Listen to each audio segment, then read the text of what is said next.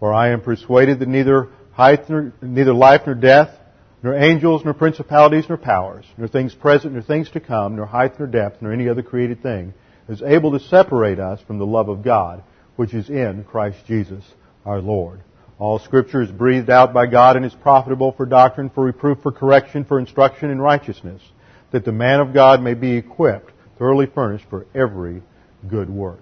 Let's bow our heads together for a few moments of silent prayer to make sure that we are in fellowship with the Lord through confession of sin. 1 John 1:9. If we confess our sins, God is faithful and just to forgive us our sins and to cleanse us from all unrighteousness. Confession of sin is a matter of privacy of your priesthood between you and God the Father, and it's not anybody else's business. When we confess our sins, we are cleansed from our sins, we are restored to fellowship, we recover the filling of the Holy Spirit, and are prepared for the study of God's Word. So we'll have a few minutes of silent prayer, a few moments of silent prayer, and then we'll pray and begin. Let's pray.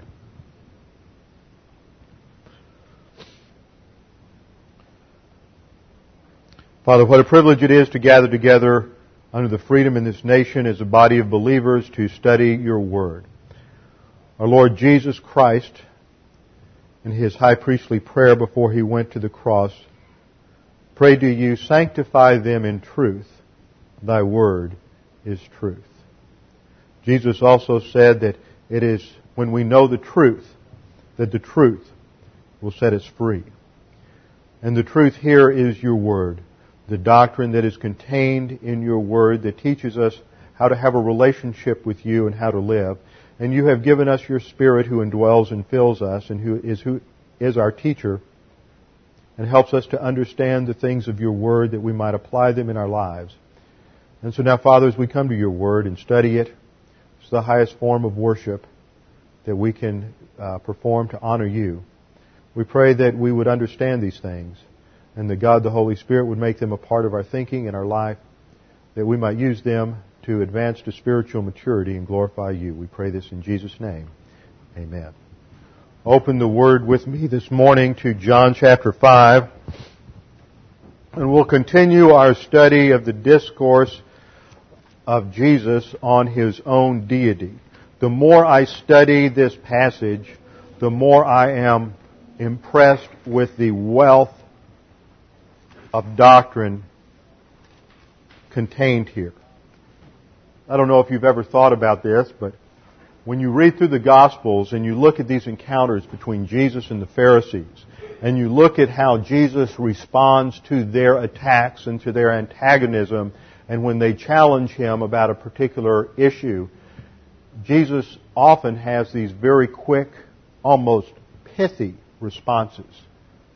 And yet when you stop and think about them, they are so filled with doctrine. He uses such sophisticated arguments, yet they seem so simple. And it just destroys the arguments of his antagonists. Now the scene here, to remind you of what is going on in John chapter 5, is that Jesus is on the steps of the temple. Earlier that day, when He came into Jerusalem, He went to the Pool of Bethesda. The Pool of Bethesda was known as a place where healing could take place. There was a superstition that had grown up around the pool that when the waters were stirred, that the first person in would be healed. And Jesus, without His entourage, just alone, no disciples are with Him, very quietly in the midst of all the crowds, goes up to the crippled man who is there by the pool, who's frustrated, been there for 30 years trying to get in to be healed. And Jesus walks up and just leans over to him and says, "You want to be healed?" And the guy looks at him surprised. "Well, I've been lying here all these years, and somebody always beats me to it whenever the waters are stirred." And Jesus said, "Get up, pick up your pallet and walk." The man instantly stood up and walked. And then we get the point. It was a Sabbath day. Jesus intentionally chose this incident to challenge the legalism of the Pharisaical system with His grace and with who He was as the Son of God. And so the man picks up his pallet, he goes to the temple to give thanks, and there he meets Jesus. He has an encounter with the Pharisees. The Pharisees want to know who healed him. He said, "I don't know." He left, and then he finds Jesus and he tattles on Jesus. There's no loyalty to this man. He's probably not a believer. And he immediately runs to them and says, that's the man who healed me on the Sabbath. It's not my fault. It's his fault. He healed me on the Sabbath. And so Jesus begins to give a discourse. on who He is. And we go back earlier to John 5:17, where Jesus begins to answer them, and Jesus says, "My Father is working until now, and I myself am working." And we saw that in His use of these words, that Jesus is claiming to do the same work as the Father. All through this passage, He uses the identical verb for the Father's activity as for His own activity. And He is claiming to be equal with God. And so, as we have seen in our study, there is no basis for anyone to ever claim that Jesus is not fully divine. And we have studied the doctrine of the hypostatic union.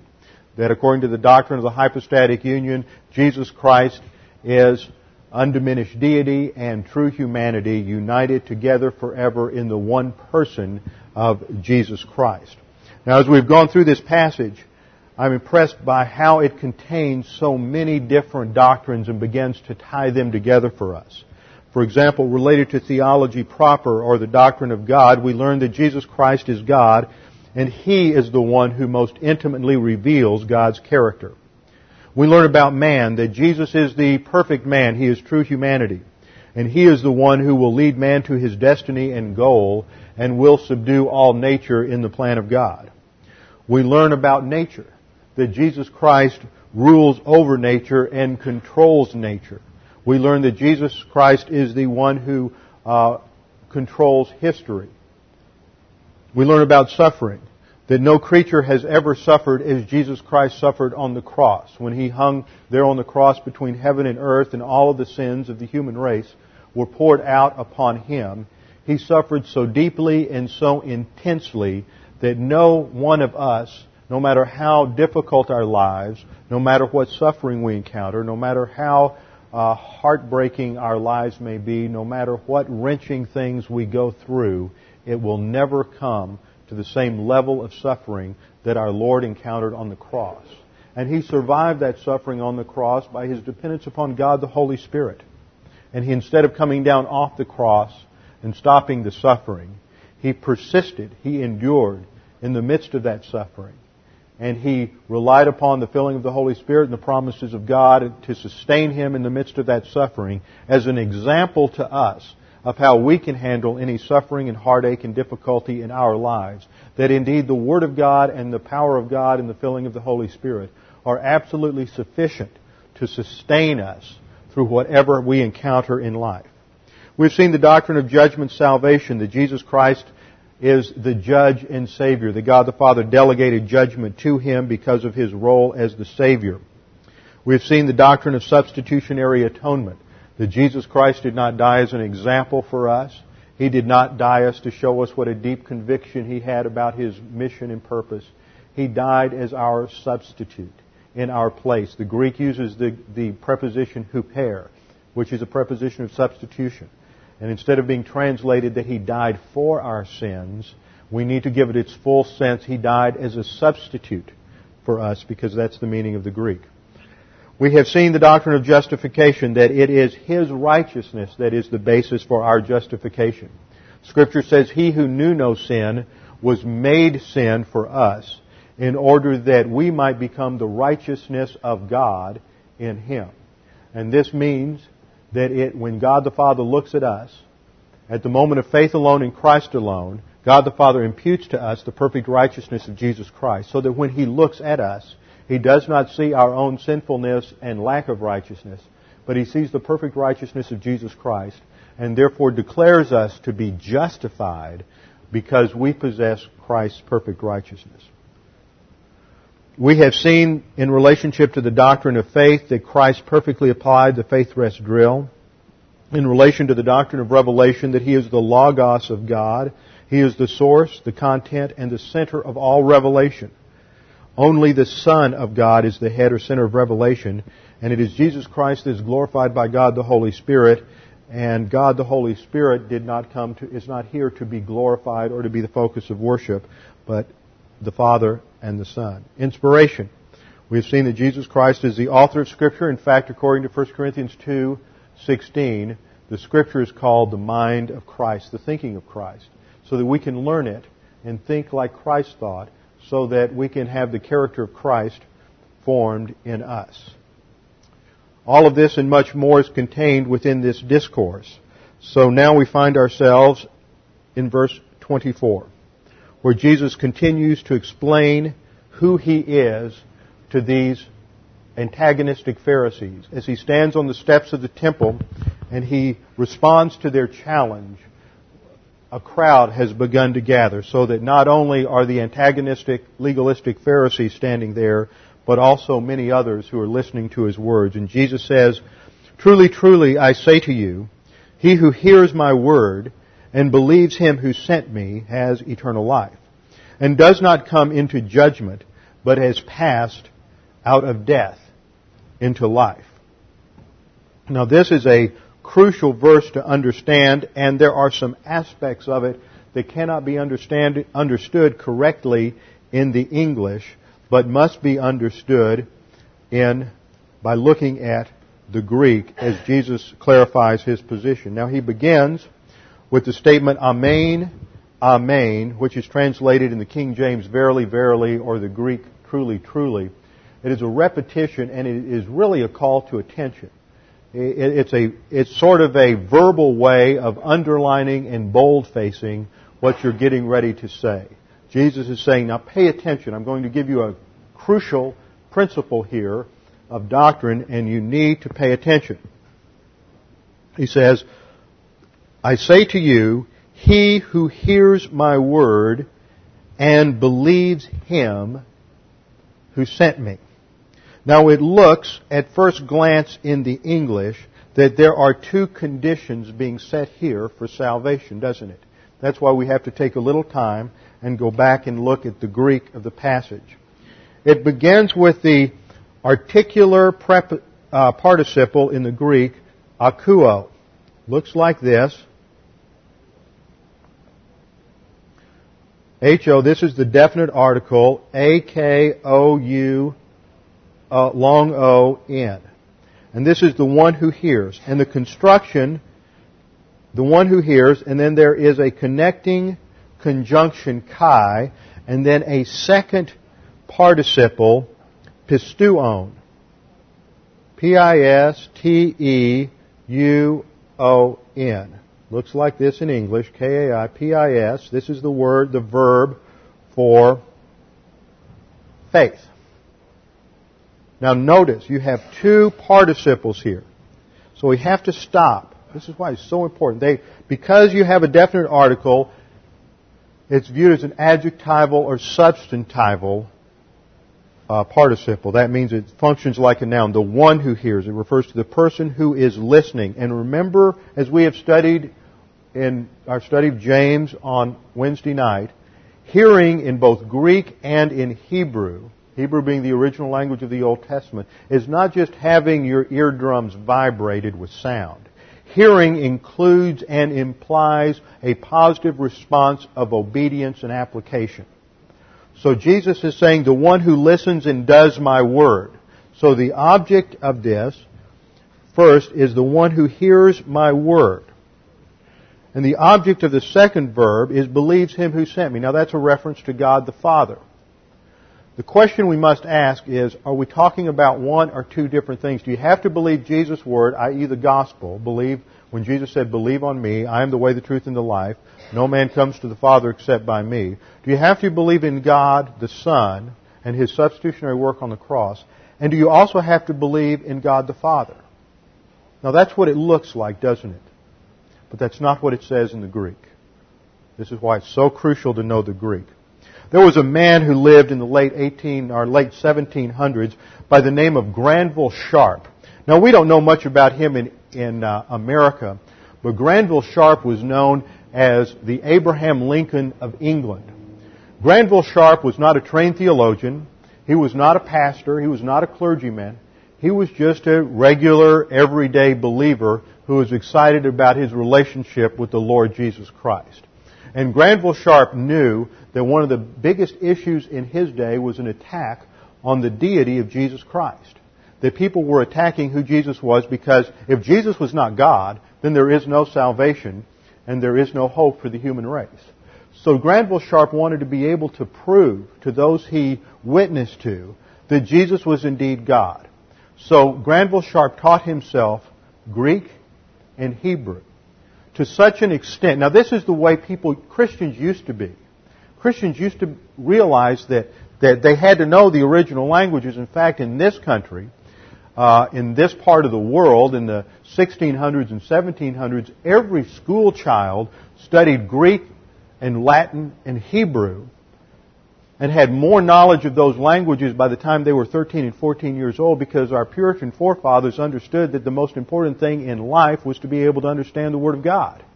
And so they taught their children the original languages, and they taught them, their whole philosophy of education was motivated by their understanding of our relationship with God and the importance of knowing God's Word. So that, and I've read the figures, in 1690, the lowest rate of reading in any part of Massachusetts or Connecticut was about 96%. 96% of the population could read and write. Don't have that today. What motivated it was the importance they placed on the Word of God. Now, Granville Sharp and a man named William Wilberforce were evangelical believers, and because of their belief in Scripture and in man's value as man, they were motivated to end slavery in England. And they worked within the system for years, and they were responsible for ending slavery and abolishing slavery in the British Empire by the early 1800s.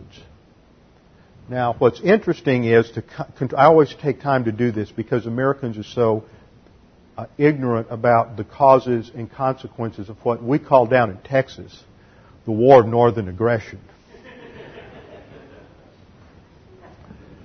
See, most school kids are taught that the causes for the American war between the states, it was not really a civil war, or as it was called up here, the war of rebellion, that the causes had little, if anything, to do with slavery.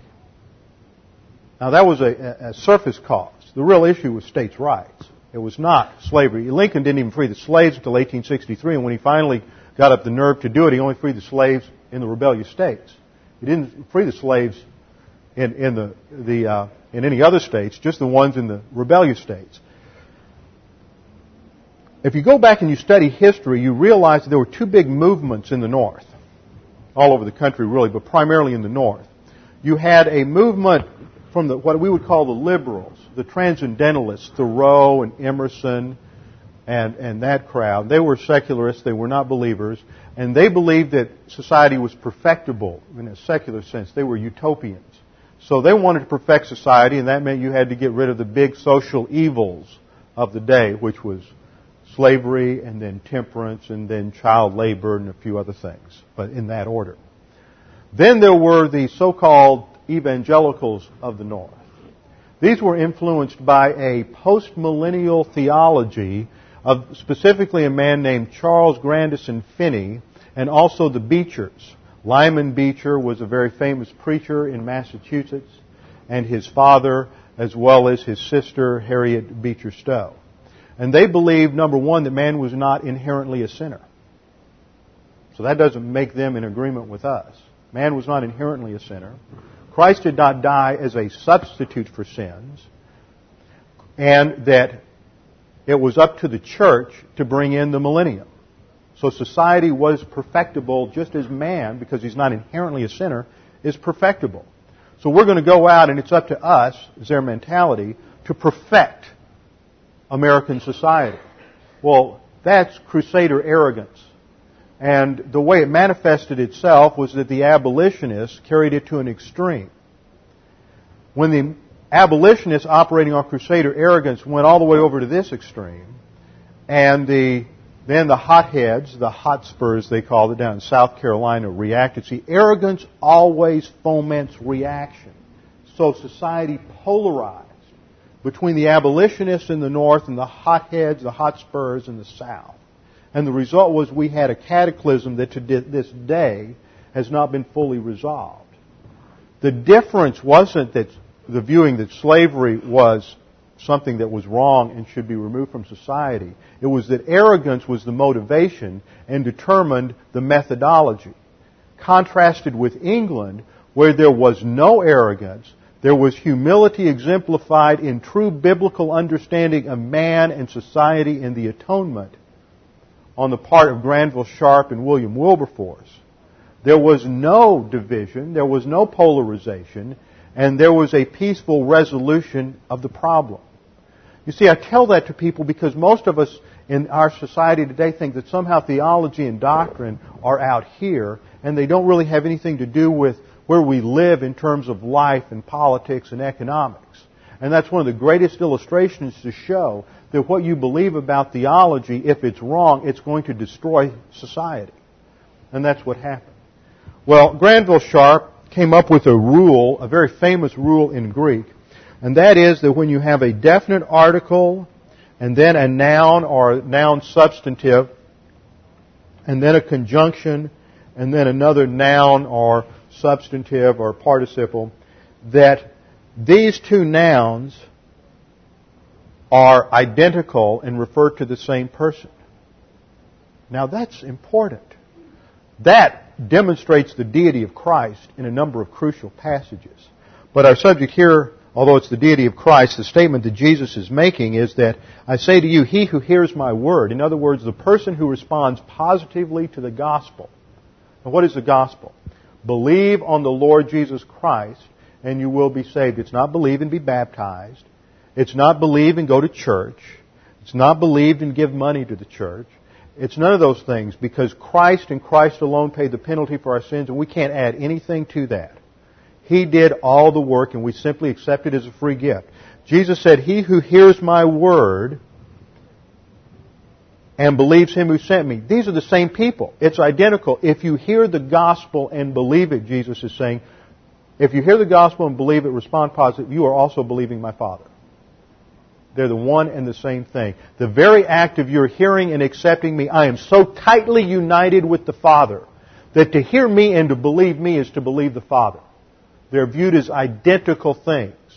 So the Greek grammar here is so crucial that God the Holy Spirit, in the act of breathing out God's Word through John the Apostle, articulates it in a very precise manner. Now, there's an application to this that I haven't stressed lately, and so I want to come back and stress it. When you read the Scripture, you see that God is precise. He doesn't speak in generalities. There's an emphasis on quality. There's an emphasis on doing things in a very precise manner. We live in an age when people want to reduce the Scripture sometimes to generalities, to little truisms and sayings that aren't precise. But we say, oh, that's okay, people understand it. We have to be precise. If God's this precise, then we too should be precise. And there's another application of that. Too often I think that when we do things as a believer, we slip into mediocrity in our lives. You know, God does not like mediocre Christians. Revelation chapter 3, God says, because you are neither hot nor cold, I will spew you out of my mouth. Now, I know it's a little early in the morning and some of you are very sensitive to things, but what we're talking about here is a very graphic image that God wants us to understand. That if you're a mediocre Christian, I think the term is projectile vomiting. I think that communicates it graphically. That's how God feels about you. You're still His child and He still loves you, but you make Him nauseous because you're mediocre. You are not on fire for the gospel and for learning doctrine and for your own spiritual life. Not somebody else's. The issue is your own positive volition towards the gospel and towards growing to spiritual maturity. And the issue is, although this word has a little bit of a negative connotation, the issue is, are you a fan in the sense of like a football fan is a fanatic for football? Are you a fan, a fanatic about your spiritual life? Not about trying to convert somebody else, not about making sure other people understand the Word, but about your own spiritual life. Have you made your spiritual life and your relationship to God the highest priority in your life? And that's what the Bible is talking about. It doesn't start or end with salvation. Once you trust Christ as your Savior, the Bible says you are born again. You are regenerated. You are given new life. But you are a baby. And the goal of God's plan for your life is not to leave you in diapers, but to advance you to spiritual maturity. And that's not mediocrity. See, most Christians just want to be lukewarm. I'll go to church Sunday morning once a week, the nod to God crowd, and I'll do my bit for God, and then I'll go on and live my life the rest of the week. But God says that the goal is that you have to have your thinking completely renovated by the thinking that is in the Bible. And that doesn't happen very easily. We have to devote ourselves to having our thinking renovated. I think another application for this is for us as a body of believers. And that is that we need not accept mediocrity. Now, it's always hard for a small church to take care of certain things because our resources are somewhat limited. But we need to think about this old meeting house. And we need to do some things here. We really do. We need to sharpen up our appearance. We need to sharpen it up just in terms of its safety. And we need to look at how we present ourselves as a body of believers in the sense of excellence. We should stand for excellence. This congregation, if we believe what we say we believe, we should have a passion for excellence and quality in everything we do. But that needs to be tempered because we have our honest limitations. We all know we're a somewhat musically challenged congregation. But we do the best we can, and we need to continue to pursue excellence and to do it the best we can. But we're not going to sound like some churches that have 300 people and a beautiful organ and all of these other things. But whatever it is that we have, we need to pursue it to the best of our ability and what God has provided for us. We have a visible representation not only as individuals in the community, but also as a church in this community. And so we need to really take a stand and look around. I mean, it's easy to get used to sometimes you see things sitting over here like a cup of coffee here or a piece of paper over here. It's been there for 20 years. And we get used to it. We need to kind of get a fresh look when we look around the building and say, we need to sharpen up our appearance a little bit because we are a visible representation of truth. And we need to have a passion. If we're going to have a passion for excellence in our spiritual life, it has its effect in every area. The Scripture doesn't say, live your spiritual life on Sunday morning to the glory of God. It says, do all things whatsoever you do to the glory of God. Now those are just the implications from the precision of the Scriptures. Jesus says, truly, truly, I say to you, he who hears my word and believes him who sent me, they're the same thing, that you have eternal life. This is a present possession. You have eternal life. It's a present active indicative in the Greek, the present tense indicating continuous action. Eternal life becomes your personal possession at the moment of salvation. It happens at an instant in time, a nanosecond. You say, I believe Jesus Christ died as my Savior, and at that instant you have as your possession forever and ever eternal life. So let's translate this, expand the translation a little bit to understand what the nuances of it from the Greek. Truly, truly. In other words, pay attention. I'm telling you something important. The person who positively responds to my message of the gospel is at the same time believing with respect to the Father. Now that's another thing I didn't go into in the Greek, but normally in John's gospel, and we've studied this, and the word belief is so crucial, you have the phrase pisteuo eis. Eis is a preposition, E-I-S, and it means to believe in the direction of something, to believe that, to believe in. And John uses this over and over and over again with reference to the gospel. It's not what we have in this verse. In this verse, you just have the verb pisteuo, and then God is in the dative case. And that means that is a dative of respect or reference. So he's not talking about salvation here, believing in God in the same sense that he said believe in Jesus. He uses a different phraseology in the Greek. He is saying believing with reference to God. So, the person who positively responds to my message of the gospel is at the same time believing with respect to the Father who sent me. This person has, as a result, the present possession of eternal life. And he has moved. He does not come into judgment, but has passed from death into life. You have moved from the category of death. We are born in the realm of Satan, who is the prince and power of this world. This is also called the kingdom of darkness. And at the moment of faith alone, in Christ alone, we move into the realm of life. We are given spiritual life. We are in the kingdom of God, and we are in the kingdom of light. But the Scripture says, by the mandates that we are to walk as sons of light, that we can still live like we're over here. The process of the spiritual life is learning the Word of God under the filling of the Spirit of God so that we can advance to spiritual maturity and fulfill the mandate to live like sons of light.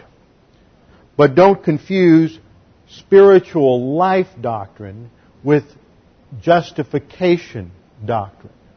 See, we are justified by faith alone in Christ alone. It happens at a moment in time, and we are transferred from this realm to this realm. But the spiritual life is the process of learning how to live now that we're positionally in this realm as sons of God, members of the royal family, in light of our royal priesthood. The person who believes the gospel does not come unto judgment. Why? At the cross, Jesus Christ, now this is something that many of you are still grappling with.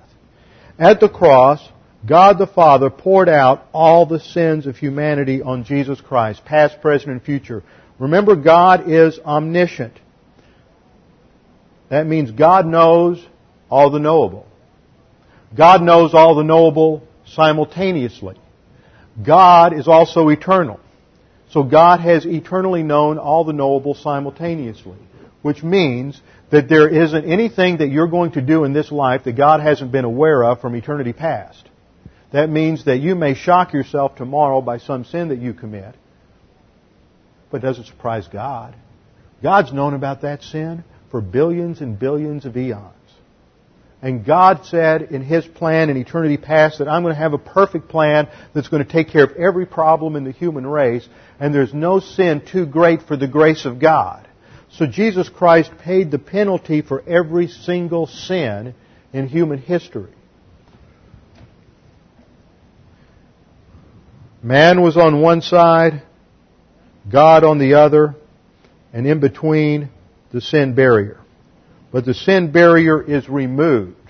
Sin's not the issue anymore. Now, any evangelist you listen to, or many evangelists that you listen to, will say, now, what are you going to do when you show up in heaven and God starts reading off all those sins? Everybody's going to know about it. What they're doing is opting for legalism and guilt. Guilt is always the motivation of legalism. Jesus Christ paid the penalty. He said it is finished. That means sin is no longer the issue. God the Father is not going to bring it up again. But you still have a problem. As an unbeliever, you are minus R. You lack righteousness. Isaiah 64:6 says, all our righteousnesses are as filthy rags. What God needs in order to justify us, remember the term justification comes from the Greek word dikaiosune, which is the same word for righteousness. In order for the righteousness of God to justify us, we have to have perfect righteousness. And what's going to happen at the great white throne judgment is not that sins are going to be read out, but you're going to have somebody like Dilbert show up. And God's going to say, okay, Dilbert, you did a lot of things in your life, and you've got 5,379 really good deeds. But when you add them all up, they're filthy rags. What I need is absolute plus R. So you're going to spend eternity in the lake of fire because you're condemned not by your sins, but by your lack of righteousness. Because Christ paid the penalty for sin already. And in Revelation chapter 20, it says that they are judged not for their sins, but for their deeds, for their works. And all those works do not add up, because there's no justification. There's no righteousness. So sin is not the issue. Now the believer, because at the moment of faith alone in Christ alone is imputed the perfect righteousness of Jesus Christ, so that now, because we possess the perfect righteousness of Christ, God the Father declares us to be righteous, to be just. So therefore we will not come into judgment. We have passed from death unto life. Jesus then shifts the topic in verse 25. Again he says, pay attention. Truly, truly, amen, amen. I say to you, an hour is coming. Now this is the third of 4 times in John that he uses this phrase, an hour is coming. We saw it twice back in John 4 when he was talking to the woman at the well. Notice how far we've come. That was easy when we were going through the woman at the well, wasn't it? And Nicodemus. We hit John 5 and Jesus starts talking about His deity and our brains are going inside out. Because this is hard stuff. So I want to make sure we all understand this. It's crucial to our spiritual life. An hour is coming and now is. In John 4:21 and 23, Jesus used the phrase talking about the new shift of dispensation. You see, the fact that He's saying an hour is coming and now is indicating that God's changing things in the way He operates or administers human history. It's a dispensational shift. That word dispensation translates the Greek word oikonomos. O-I-K-O-N-O-M-O-S, which oikos is the word for house, nomos for law, and came to mean how a household was administered by the head of the house. And God administered the house of human history through the Mosaic Law during the age of Israel. But He is shifting the way He is administering things after Christ came. Grace is true, both eras. In the Old Testament, they were saved by faith alone, anticipating the promised Messiah. In the New Testament, we're saved by faith alone, by the completed work of Christ, the Messiah. Jesus says there's a dispensational shift here. Truly, truly, I say to you, an hour is coming and now is when the dead, that is the spiritual dead, remember there's about 5 different kinds of dead people in the Bible. There's physically dead, spiritually dead, sexually dead, carnally dead, and eternally dead. For just as when the dead shall hear the voice of the Son of God, this is the spiritually dead. They hear the gospel. When they hear the gospel, the unbeliever is spiritually brain dead. 1 Corinthians 2:14 says that the natural man, that is the psychikos man in the Greek, which is psychos, meaning soul, that the soulish man cannot understand the things of the Spirit of God because they are spiritually discerned, that is, through the human spirit. The human spirit is what we receive at regeneration when we are spiritually born again. That's what that means. We receive a human spirit which gives us the ability to understand the things of God and have a relationship with God. But the unbeliever hears the gospel, but the unbeliever is spiritually brain dead. He can't understand the things of the Spirit of God. So what has to happen? The Holy Spirit, in His ministry of convicting, makes the gospel clear and understandable to the thinking of the unbeliever. And then the unbeliever has to exercise his volition either positively by saying, I believe the gospel, or negatively by rejecting the gospel. And Jesus is saying, the hour now is when the dead, the spiritually dead, shall hear the voice of the Son of God, because He is physically present. And He uses the phrase Son of God because here He's emphasizing His deity, and we studied the term Son of God as an indication of His deity. They shall hear the voice of the Son of God, and those who hear and believe, because that's the concept, hearing means to respond positively, those who hear shall live. They're going to have eternal life. Jesus said, I came not like a thief to destroy, but to give life, and to give it abundantly. And then He goes on to explain this concept of life in verse 26. He says, for just as the Father has life in Himself, even so He gave to the Son also to have life in Himself. So what we're saying is in the plan of God, you have God the Father delegating to God the Son life. So that God the Son, because He is the Savior, is the one who is going to bestow life, this is eternal life, on believers. Now remember, the definition of the deity of Christ is that Jesus Christ is undiminished deity. He possesses all of the attributes of God the Father. He is co-eternal, co-infinite, and co-substantial. Here to remind you is the essence of God. God is sovereign, righteous, just, love, eternal life, omniscient, omnipotent, omnipresent, immutable, and veracity. God the Father, God the Son, and God the Holy Spirit all share equally in all of these attributes. They are each fully God.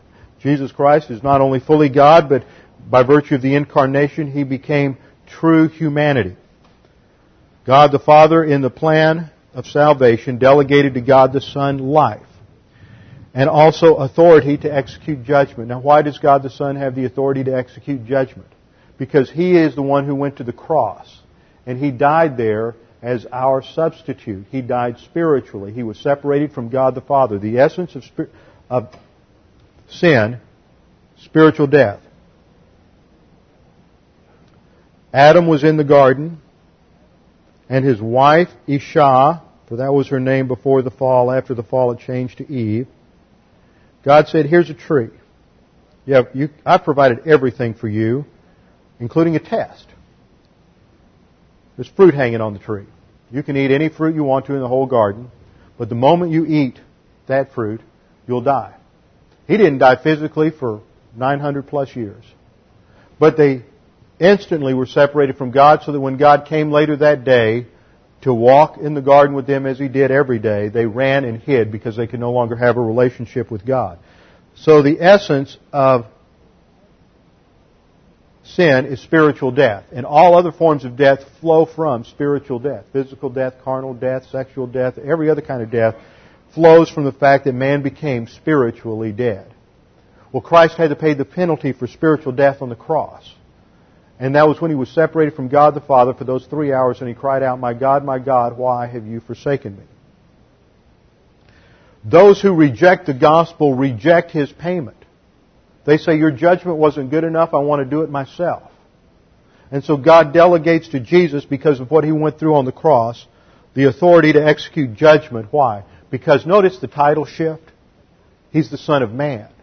The verse before He was the Son of God, emphasizing His deity, but here it's emphasizing His humanity, because it was in His humanity that He paid the penalty for the human race. And then in verse 28, Jesus says, now wake up, don't marvel at this, don't be so astounded. You guys are supposed to be the experts in the Scripture here. It says an hour is coming, but He doesn't say and now is. Now He shifts to prophecy. An hour is coming in which all who are in the tombs shall hear His voice. These are the dead. 1 Thessalonians 4 says the dead in Christ will rise first, then we who are alive and remain will be caught up together with Him in the clouds. Not on the earth, but in the clouds. You see, the next time there is anything in the prophetic calendar is what is called the rapture of the church. Now the word rapture comes from a Latin word, rapto, which means to be caught up. And that's the word that's used in the Latin Vulgate as a translation of the word to be caught up together with Him in the clouds that's found in the Greek. So even though the word rapture is not used in the English Bible, it still has its source in biblical terminology. But even if it didn't, that's okay. We use all kinds of words and terminologies like Trinity and hypostatic union and all kinds of different words that are not necessarily used in the Scriptures to explain the doctrines therein. Christ comes in the clouds. Every believer in the church age is caught up into heaven with Him. And it is after that there is a 7-year period of tribulation when Satan throws his big temper tantrum on planet Earth. And that doesn't begin with the rapture. That begins with the treaty that the Antichrist signs with the nation Israel. And that begins a 7-year tribulation. Jesus is talking about the rapture. He says, an hour is coming in which all who are in the tomb shall hear His voice and shall come forth. Now He's talking very generally here. And then he says, those who did the good, and this is the Greek word agathos, A-G-A-T-H-O-S, which means good of intrinsic value. You know what intrinsic value is? It's the value of gold or silver or diamonds. Something that has intrinsic value always has it. Whether you find gold in an earring or in a tooth, or you find gold dust scattered at the bottom of a river, it has the same value. It always has the same value. Jesus is saying you have to do the good. But see, man does not do good on his own. He cannot do good of intrinsic value. This is only the result of God the Holy Spirit. Jesus Christ did the good on the cross, and by virtue of our faith alone in Him, that is applied to us. That's the doctrine of imputation of righteousness. So Jesus is talking about those who did the good, that have perfect righteousness because of faith alone in Him.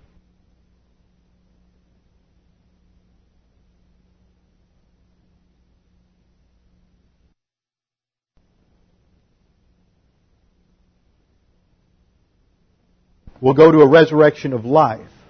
Those who committed the evil, and there's a different term here. Those who did the good deeds is poieo in the Greek, which means to do something. But committed the evil deeds is the Greek word praso, which means to practice. And he's talking to the Pharisees because they've committed their lives to a life of practicing righteousness so that they can get into heaven. And yet Jesus said, if you're going to see the kingdom of God, your righteousness has to exceed the righteousness of the scribes and the Pharisees. Not because there was something evil about them, but because in terms of all of human history, probably no group of people have ever been more moral and upright than the Pharisees. And Jesus said, this is the best man can do, and you've got to be better than this to get into heaven. You've got to have perfect righteousness. So He tells them, those who committed the evil, that is, who practiced evil, who practiced sin, to a resurrection of judgment. That's the great white throne judgment. Now, there are two resurrections. I know this confuses some of you, so we'll summarize it very briefly. Two resurrections in Scripture. The first one has 4 stages. Stage 1, according to 1 Corinthians 15:24, is the first fruits, which is Jesus Christ, and He rose from the dead 3 days after the crucifixion. The second phase is the rapture of the church. The third phase is all tribulation martyrs. And the fourth phase are any believers who die during the millennium. Now that's going to be very rare unless they commit a crime, because capital punishment will be practiced again in the millennium, as it should be now, because that's what the Old Testament says and that's what the New Testament says in Romans 13, is that capital punishment is not vengeance. It is like removing cancer. It is the exact punishment needed in order to vindicate the victims of crime. That's the purpose for capital punishment. Now, just because some people use it vindictively, some people want revenge, that means they don't understand it either. The purpose of capital punishment is to remove people who have so degenerated in their thinking that they are no longer going to be a profitable element to society, and they need to be removed in order to protect the innocent. And see, today we're more concerned about the criminal than we are the victim. So we want to coddle the criminal, and we want to support him with all of our tax dollars. So if you want to have a free ride for the rest of your life, go kill somebody, and then the government will take care of you to the tune of $40,000 to $50,000 a year for the rest of your life. It's a free ride. How distorted we've become, and we call it being good and kind, and yet we ignore the victims of these horrible crimes. 4 parts to the resurrection. The first resurrection, and these are those who are resurrected to eternal life. And then there is the second resurrection, which are all unbelievers, and they are resurrected to the judgment seat of Christ, where they are judged for their works, which don't add up to perfect righteousness, and then they are condemned to the lake of fire. The issue, though, is belief. Jesus summarized it so succinctly in John 3:18. He who has the Son, he who believes in the Son is not condemned. Think about that. All he says, he who believes is not condemned. If you believe in the Lord Jesus Christ, you're not condemned. But he who believes not is condemned already. Why? Not because of his sin, but because he didn't believe. He who believes not is condemned already. The issue is faith alone, not works. Faith alone in Christ alone. Well, that summarizes the main gist, the main part of Jesus' discourse here. And then, in verse 30, he summarizes it all in terms of his equality to the Father, reiterates the opening point from verse 19. I can do nothing on my own initiative. In other words, I'm not here acting independently of the Father. I'm carrying out the Father's will. He has a plan of salvation which we agreed upon in eternity past at the Council of Divine Decrees. I can do nothing on my own initiative. As I hear, that is from the Father, I judge, and my judgment is just because I do not seek my own will, but the will of Him who sent me. God the Son was not operating independent of God the Father. God the Son became man. He still maintained and still possessed all of His divine attributes. He willingly, voluntarily limited the independent use of those attributes during the incarnation. But He still used them within the plan of God. He turned the water into wine to show that He was God and omnipotent. He healed from His deity to show that He had the power over illness and sickness. He did other things by means of God the Holy Spirit, and in His humanity He lived the spiritual life in dependence upon God the Holy Spirit as an example for us. You see, our precedence is the Christ, not the Old Testament. That's one of the big confusions. Precedent for the spiritual life today is in how Christ lived, not how Old Testament Jews lived under the Mosaic Law. So the issue is grace, the issue is faith alone in Christ alone, and the issue is dependence upon God's provision through the Spirit of God and the Word of God for growing to spiritual maturity. With our heads bowed and our eyes closed. Father, we thank You so much for Your grace, that we did nothing to earn it. We did nothing to deserve it. That You, from Your love, provided everything for us. We pray now that if there is anyone here without hope, without eternal life, without assurance of their salvation, that right now, if there's anyone here that has never put their faith alone in Christ alone, that they would take this opportunity to do so. In the privacy of their soul, in a prayer directed to God the Father alone, forming words in thought alone, all you need to say is, Father, I accept the free gift of Jesus Christ's salvation. I believe He died on the cross as my substitute. That's all that's needed. And at that instant that you do that, the instant of your faith alone in Christ alone, you have eternal life that can never be taken away.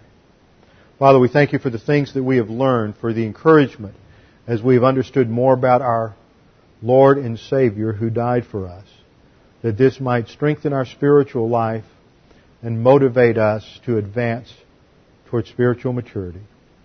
For we pray this in Jesus' name. Amen.